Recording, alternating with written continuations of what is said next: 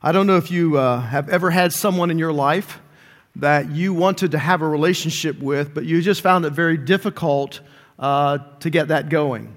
Maybe you're in high school and you start dating somebody and you were just like head over heels for them, right? But it wasn't being reciprocated back.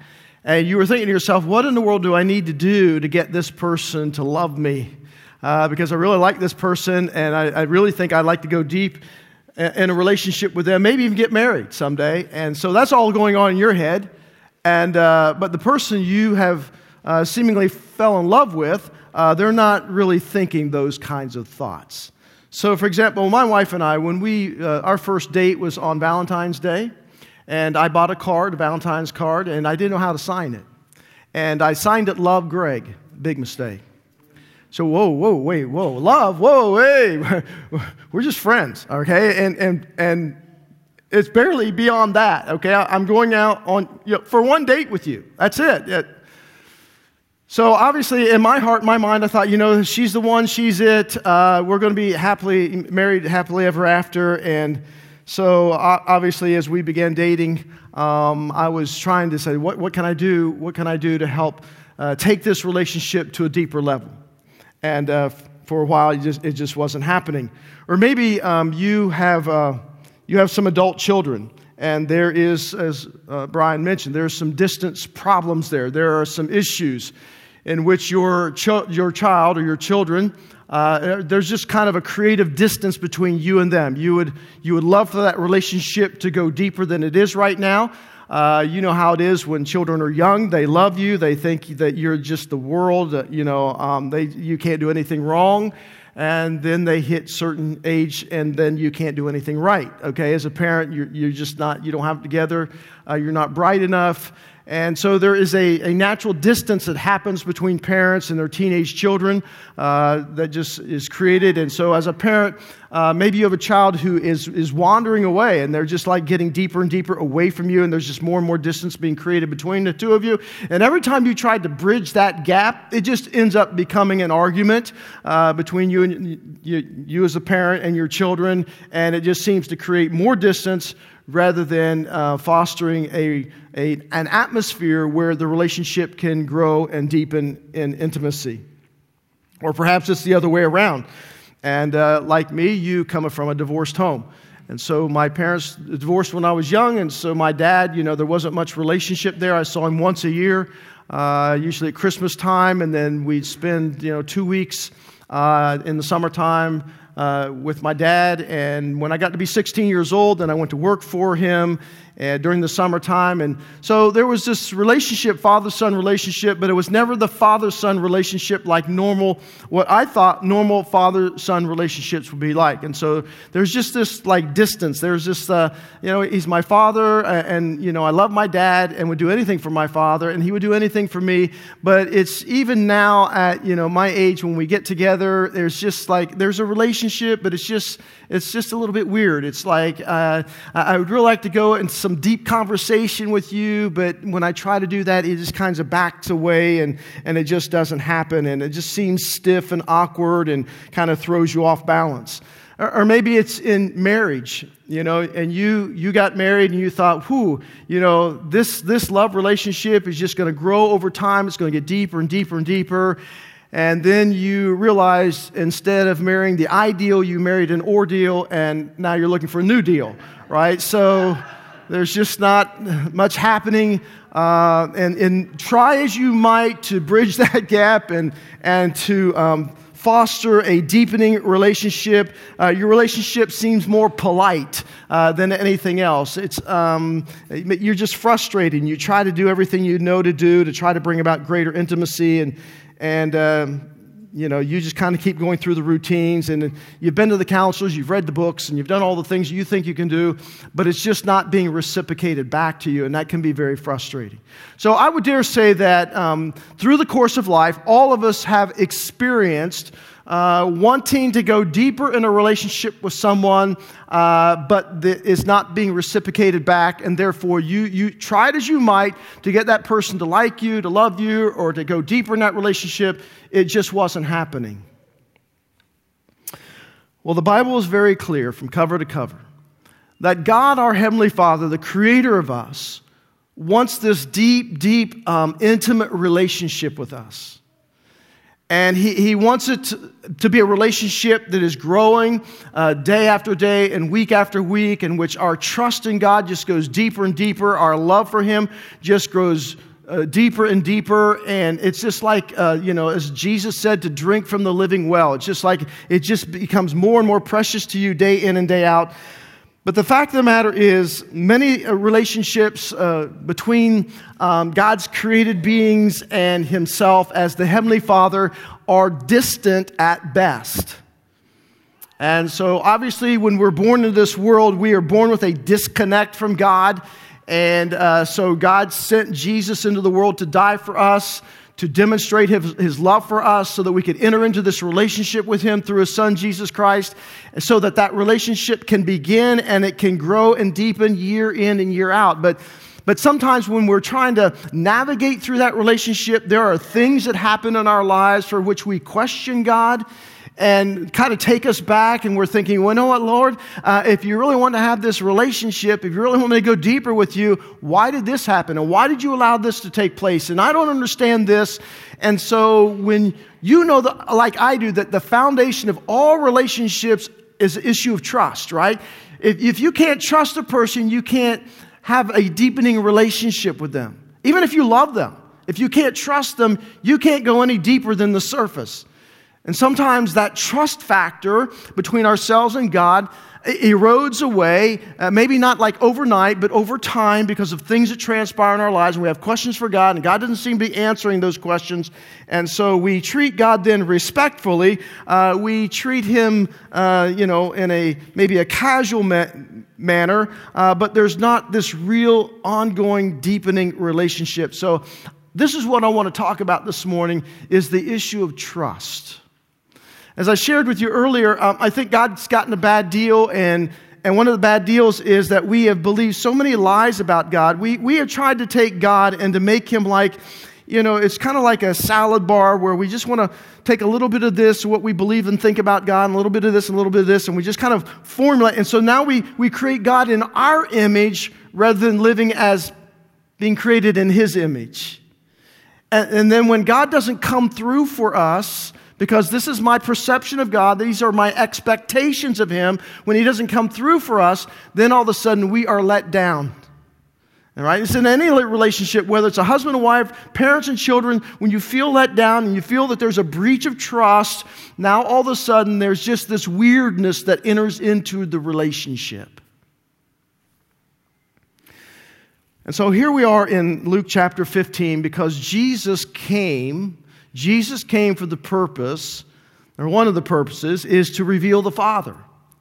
And so Jesus is our model. Jesus says, I and the Father are one. If you've seen me, you've seen the Father. So if you want to know what the Father looks like, if you want to know how the Father is going to respond to you in various situations in your life, just look at how Jesus responded to the situations we find Himself in.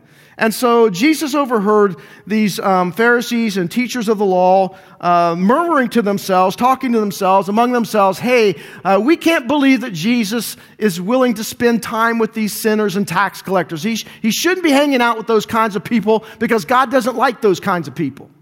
That was their mindset. And so Jesus wanted to show them how foolish they were, that they were absolutely got it wrong. God loves sinful people. Right? Because every sinful person is a person who is desperate for God's love. That means every single one of us sitting here this morning, we qualify. Because we're all sinners who are desperate for God's love, and so God sent the solution to our problem through Jesus. So Jesus launched into 3 parables about something that is lost and about something that is found, and there's great rejoicing. And in the parable of the prodigal son, or the 2 lost sons, however you want to term it, however it might be in your Bible, what Jesus was really focusing here on, obviously there's 2 sons, a younger son, an older brother, is that the older brother is obviously representative of the Pharisees and their mindset. But more than that, what Jesus wanted us to see and to understand is, who is the Father? What is He like? How does He respond when you rebel against Him? How does he respond when you walk in just religion? In other words, religion is, God, I've got to earn your love. I've got to earn your favor. God, really, for both sons, it was really all about, we really don't want this intimate relationship. We just want your stuff. Give us your stuff. Leave us alone. When we need you, we'll call you. Right? So that's pretty much the way that most people live their lives. And so here is this younger son. It says in verse 11 of chapter 15, there was a man who had two sons. The younger one said to his father, Father, give me my share of the estate. So he divided his property between them. Not long after that, the younger son got together all that he had, set off for a distant country, and squandered his wealth in wild living. And after he had spent everything, there was a severe famine in that whole country, and he began to be in need. So he went and hired himself out to a citizen of that country who sent him to the fields to feed the pigs. He longed to fill his stomach with the pods that the pigs were eating. Now, let me tell you something. When I pastored in Alabama, I had a pig farmer in my church. And there were a couple of occasions I went out and helped him feed them pigs. If you get to the point where you want and desire what they're eating, it's a sad state, okay? This is like, if you're that desperate, man, there's something... there's some screws loose in your head by this point. You're just not thinking right. And so the positive were eating, but no one gave him anything. But then he came to his senses. Now, I want us to gain some insight why this distance between ourselves and our Heavenly Father sometimes gets created. Right? It doesn't matter to me how long you've been walking with God.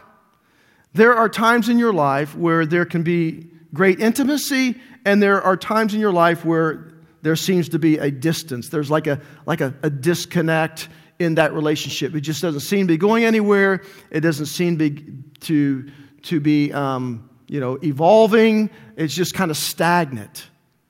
And then you get bored. And so obviously we talked about the fact that when you come into the world, there's this orphan spirit. And so an orphan spirit means an orphan is a person without a home. So without a home, there's no sense of security or purpose in life. And so we are all born in this world with this orphan spirit because the original orphan, Satan, Lucifer, rebelled against God, cast out of heaven with his demonic beings who were created angels, all of them were. And so he was an orphan. He was without a home. He was cast down to the earth. He had no sense of security or acceptance or love, or he was just there. And so God placed Adam and Eve right in the midst of his domain, right in his backyard. And so he tempted them to become like himself, which is to choose against God and thus become an orphan. And that's exactly what happened. They were escorted out of the garden. There were angels that were put at the doorway so they had no access to come back into the garden, so they could not access the tree of life. And so here they are. They are without a sense of security and purpose and love and protection, and God wanted to be all those things for them. And so the orphan spirit is rooted in fear and lies. And so you and I, as we grow up and we are disconnected from God, and maybe for some of you, the orphan spirits lived in one of two ways, either through rebellion or religion. And so here we have a younger son who's living his life through rebellion, right? So, and it's driven by fear, it's driven by lies, and because that's what Satan does. He tries to drive our lives through those two avenues. The older brother is driven by religion. So there's an orphan spirit. Religion, remember I said religion, not relationship. All right, there's a difference between religion and relationship. Relationship's about Christianity. Religion is about earning God's favor, earning God's love, and getting God into your debt. And it's really a subtle form of controlling God. Relationship is about letting God be God, right? And so there is a huge trust factor here. If I'm going to let God be God, because that means I have to trust Him to unfold His will and His plan and His purposes in my life, and I may not understand why certain things are happening in my life. So here's this young kid. He grew up in a very stable home. He's probably, had wise and godly dad and probably plenty of friends. Obviously, he's in a good position. His father has a lot of wealth, has a lot of property, a lot of status in the community. He's going to obviously inherit part of the family business. He's got an older brother who's on the straight and narrow, seems to be real obedient to the father. But then all of a sudden, like most teenagers, he began to hear voices inside his head. All right, and so these voices begin to roll around, and the voices begin to say things like I don't know what you would call it. I call it a spirit of independence, all right? So it's kind of like the voices that say, hey, how long are you going to put up with the family rules? Yes, Dad. No, Dad. Okay, Dad. I'll do that, Dad. And so there's this spirit of independence inside of you that just begins to well up and says, you know what? I'm tired of following my dad's rules. I'm tired of, listening to my older brother and we don't even get along anyways. And why in the world should I comply to his requests? And after all, my dad, he's starting to cramp my style. My brother's cramping my style. I really want to go out. I really want to try and forge my own dream of the, whatever the Middle Eastern dream is all about. And so at first, when he probably heard these voices, it probably became a little bit unsettled, thinking, well, I really got it good here. I got 3 square meals. I got a roof over my head. I got a bed. I've got all kinds of fringe benefits, living off my parents' stuff. And you'll get that. But the independence voice says, but who's really in control here? Who's going to be in control of my life? Who's going to call the shots? And over time, it's just, I've got to take control. I've got to take the reins of my life. I've got to call the shots. I got to do what I want to do. I just got to be who I am. Right? So we all have been there as teenagers, right? You couldn't wait to get out of your parents' house. You couldn't wait not to have to follow their rules. And you thought, when I get out of my parents' house, I'm going to do this, this, and this. Not thinking that it was your parents' money that put that food on the table and the bed and the roof over your head and all those things. But we were going to start. So he asked his dad, and he says in essence, as we learned last week, hey, Dad, I know it's not rightfully mine right now, my inheritance, but I want it right now. So Dad, I just really wish you were dead. So let's just get on with this thing and let me do my thing. And so what really astounded the listeners was the fact that the father actually gave him his inheritance, which means that the father sold off all of his land, all of his holdings. He was really giving of his own life and his status in the community. And you'll notice it says that he gave them. So the older son got his 2/3 of the inheritance. The younger son got his 1/3 of the inheritance. And off he went to cut out his chosen path of independence. And he could hardly wait. Now, as you well know, when you put a lot of money in the hands of a 16, 17-year-old kid, probably not going to turn out well. And sure enough, he goes out and he's like, whoo, man, look, when you have not had to work to earn something, you have very little respect for it, right? And so I don't know how long it took for him to blow through his cash, but he blew through it pretty quick. And he, the older brother, his wild living was like, he loved the prostitutes. Whatever else he did, he was going to live independent of God, which created what? Distance. He went off into a far country. Now, I want you to notice the subtlety here of what this young man was falling into. It is a trap that is set by Satan himself. You see, there are 3 primary traps that the enemy uses against you in order to create distance in your relationship between you and the Heavenly Father. And when that distance begins to happen and the relationship begins to erode, your life is open and subject to all kinds of brokenness.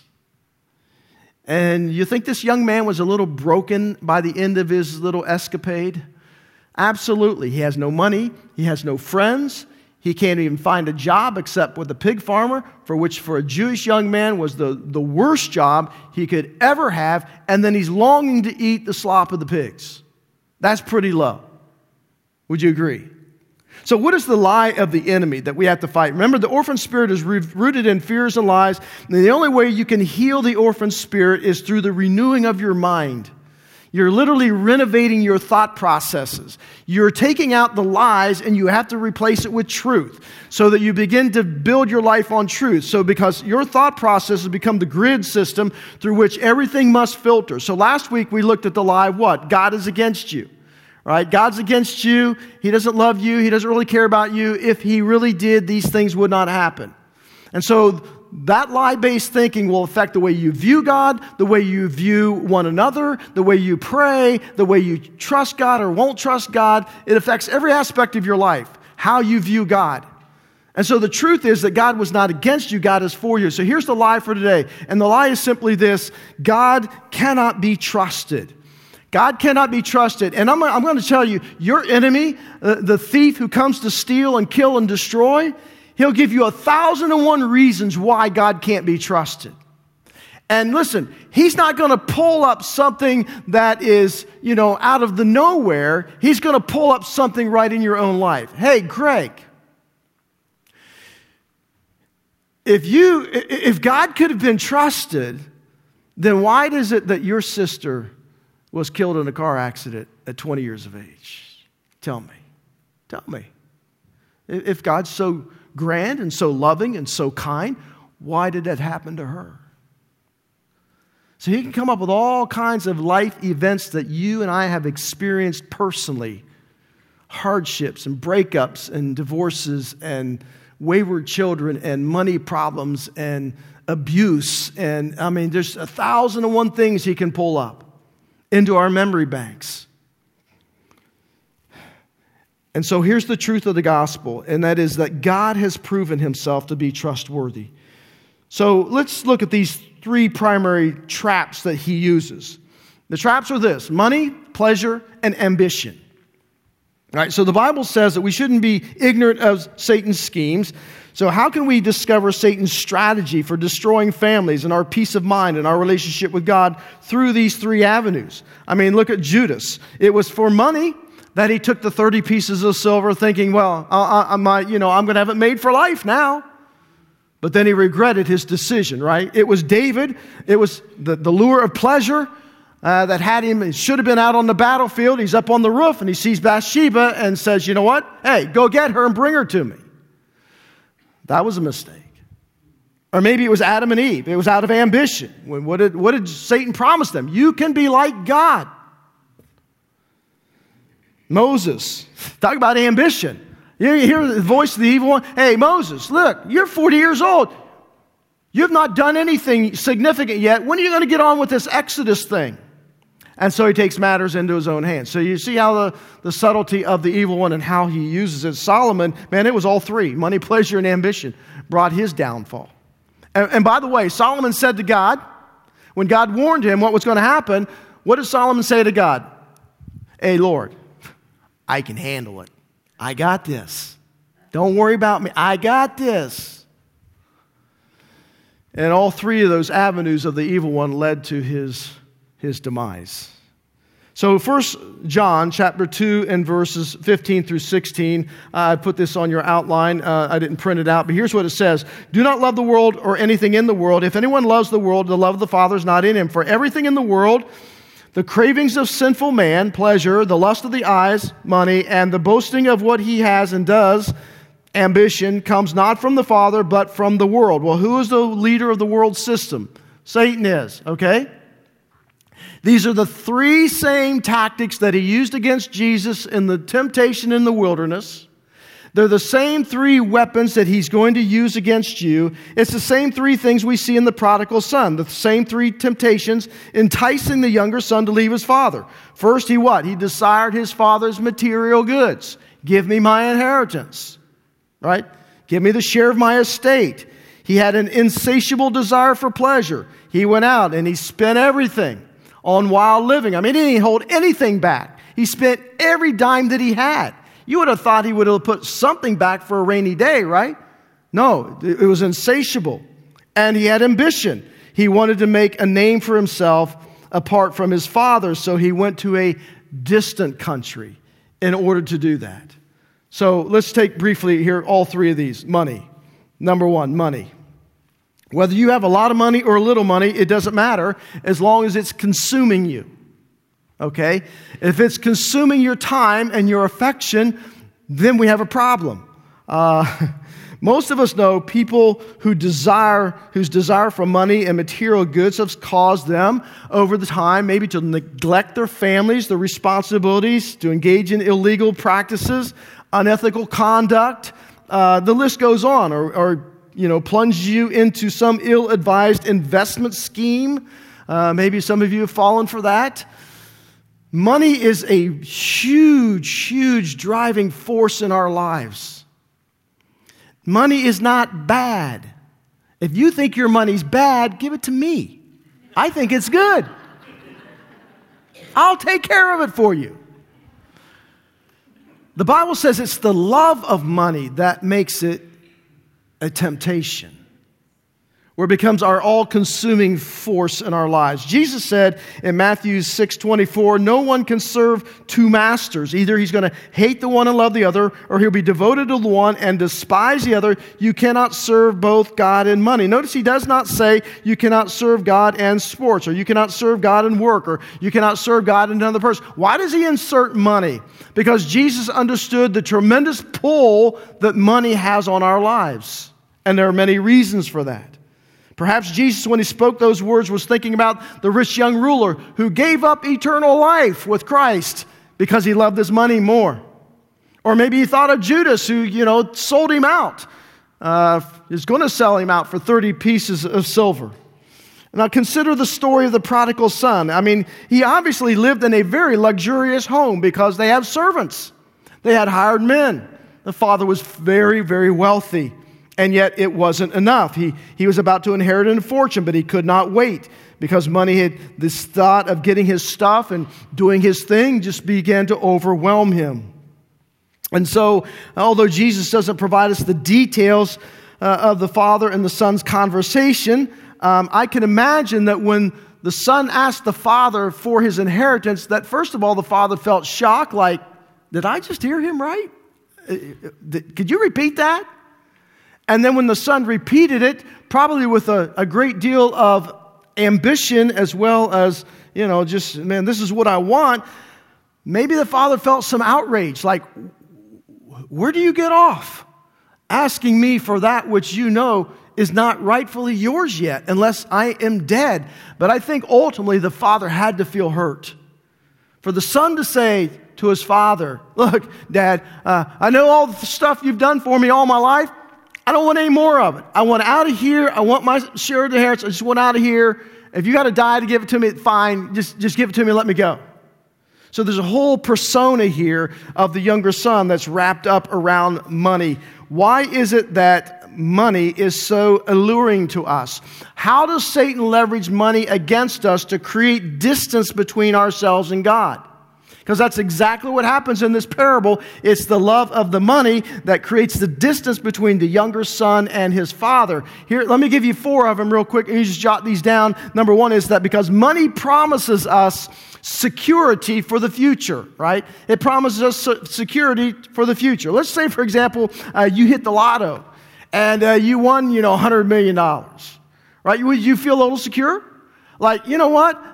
My house is paid for now. My college fund for my kids is set aside. I don't have any worries. I'm not going to have some expected medical bill that's going to come and wipe me out, man. I am set for life. My future is secure. Would we not all think that, right? So that's why money has such a lure. That's why it has such a pull in our lives. But I want you to listen to what Solomon wrote, one of the wealthiest men of all times. He says this in Proverbs 38:9. Keep falsehood and lies far from me. Listen what he calls it, falsehood and lies. Give me neither poverty nor riches, but give me only my daily bread. Otherwise, I may have too much and disown you and say, who is the Lord? And what Solomon was saying is that, look, if I put my hope and my future into money, and how much I have, and how much I've accumulated, and how much I've saved, that if I'm not careful, the pull of that money can create distance between myself and God, because I think my lie in my mind is that, hey, if I just get X number of dollars, my security is secure, when in fact our security is to be found secure in the Father, but that takes trust. See, if I have $100 million or $500 million as a lottery winner, then I don't have to trust God anymore, right? Financially, got it made, future secure. The only problem with that is that, people can steal your money and people can have all kinds of... You do know that every lottery winner, mega millions, within 5 to 8 years, they're bankrupt? Because people sue them like crazy over everything, and they don't know how to handle their finances, and what they thought was going to bring great ease into their lives actually does not. And besides that, money can't protect you from a blood clot or a tumor. Money can't protect you from cancer. Money can't protect you from a lot of things when it comes to your future. Number 2 is money can relieve stress, right? That's why it captures our affections, the promise to relieve stress in our lives. Again, one of the leading causes of marital strife is issues of money, okay? Because, when you get into financial problems as a married couple, you can't get away from that. It's with you 24/7. I'll give you an example. As I was buying tires for my truck about a year and a half ago, and so I'm at Discount Tire. I'm buying tires for my Explorer. And this guy comes in there. He's a younger guy. Looks like he's probably mid-20s. And so he buys these rims for this truck that he has. $1,800 for the rims. And it's like $700 or $800 for the tires. And so he borrows the money gets a loan through Discount Tires. It's a 3-year loan. And then his wife comes in. It's obvious she's about to have a baby. It's obvious to me that truck probably isn't a year or 2 year old. I would dare say that he probably took a loan out for that truck. Now, think about this. That kid will be 3 years old before he pays off the rims and the tires, let alone the truck. How much financial stress do you think that might have created in the family realm because of the love of stuff? Do you really need $1,800 rims? Probably not. Now, maybe I'm foolish. Maybe I'm naive. Maybe this guy had more money than he knew what to do with. He just wanted to build credit or something. I don't know. But I would dare say that baby, when it needs milk and diapers and medical care, there's going to be a whole lot of stress in their future.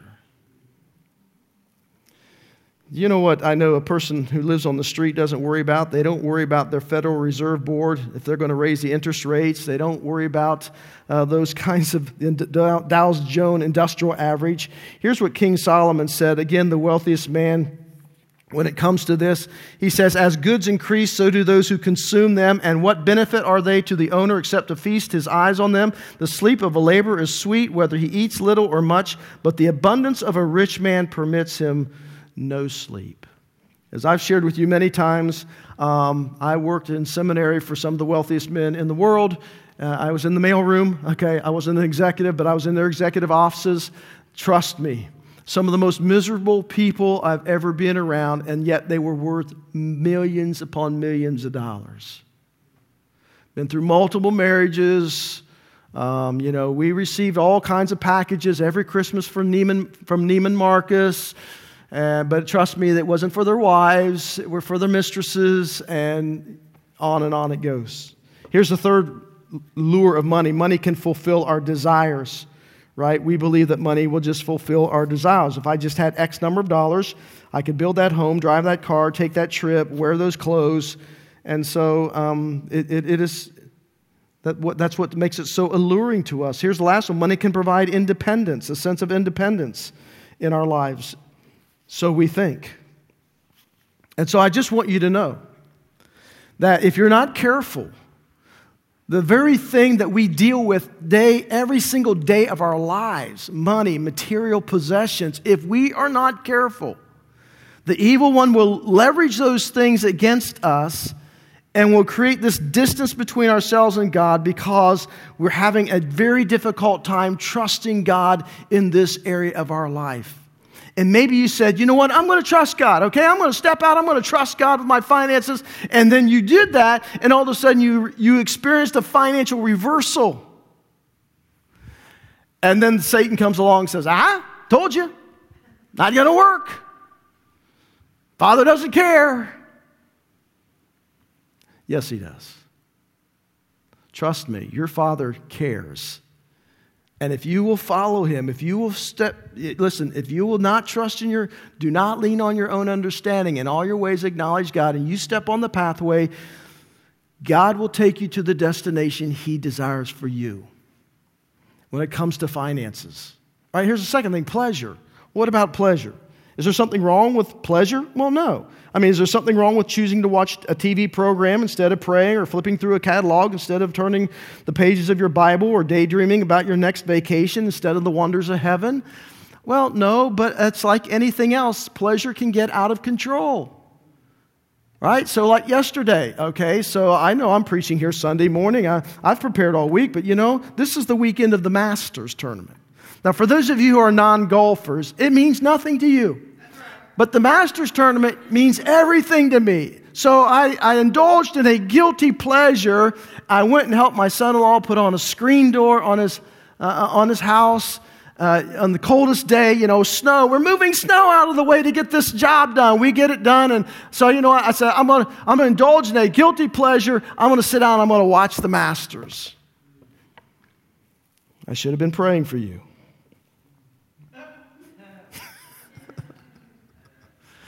See, God's not into not allowing us to experience pleasures in life. He wants us to experience pleasures. God has given us many, many things for our pleasure. But if we're not careful, Satan can leverage that against you so that becomes the focal point of your life, and it creates distance between you and God, because now everything takes place of God, right? It's like, okay, Lord, I'll have time with you after and maybe, at the end of the week we'll get together. That's what you don't want to happen. And so Jesus modeled for us, right? He modeled for us spending time with the Father every day and just seeking the heart and the mind of God, so that we put pleasures in their proper place in our lives, so that we maintain this close, intimate walk with the Father, that we find ultimate pleasure in Him. And here's the last one, ambition. What does ambition mean? Ambition means that, you have some things you want to accomplish in life.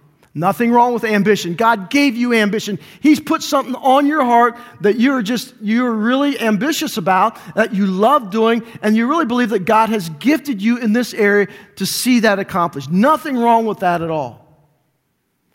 Unless, again, like the prodigal son, he grew tired of living in his father's house and with older brother's shadow. The clock's ticking, and he decides, you know what? I'm going to go out. I'm going to do this thing in my way, in my timing, how I want it done. And so he just forfeited whatever the Father had planned out for him. That's what God does not want you to do. Because when we travel those pathways, and if I were to ask you the sentence, my greatest desire in life is to what? What's your greatest desire in life? Your answer may involve a position or something you'd like to achieve, a degree you'd like to earn, a lifestyle you'd like to enjoy. But once you think about that, you need to ask the question, well, do I spend most of my time thinking about this? Do I spend most of my time praying about this? Is this a God-given goal and desire in my life? And how does God want to fulfill this plan and purpose for my life? Because sometimes if we are so ambitious, we can bypass God and get our feet on the wrong path that leads to the wrong destination. So here's the whole purpose of this message this morning is, if you're going to trust God, all right, you've got to trust God with your financial resources, okay? Let Him be your security. Let Him be your provider. Let Him give you wisdom and guidance how to handle those things, because the Bible is full of 2,500 verses just on finances and material possessions. Why so much? Because it has such a pull upon our hearts. The Bible talks a lot about pleasure and how to leverage pleasure to your advantage, and unfolding God's plan for your life, as well as ambition. God never asks us to abandon our ambitions. He has given us unique desires and gifts to achieve more than we could ever dream possible. But here's what you got to remember, and we'll close with this. This is the last fill in the blank on your outline. Don't let fear, remember what I said, the orphan spirit's driven by fear and lies. Don't let fear determine your faith. Your fate, F-A-T-E. But rather let faith determine your future. Trust in the Lord with all your heart. Do not lean on your own understanding. When things are happening in your life that are seeking to erode your faith and trust in God, stop leaning on your own understanding. Stop leaning on your own explanation. Stop leaning on your trying to figuring out why this is happening the way it is happening. So that's one of the things with Joseph. Like, out of the gate, he didn't understand why God gave him this dream. Now he's off in, being sold off into slavery, in prison for many, many years.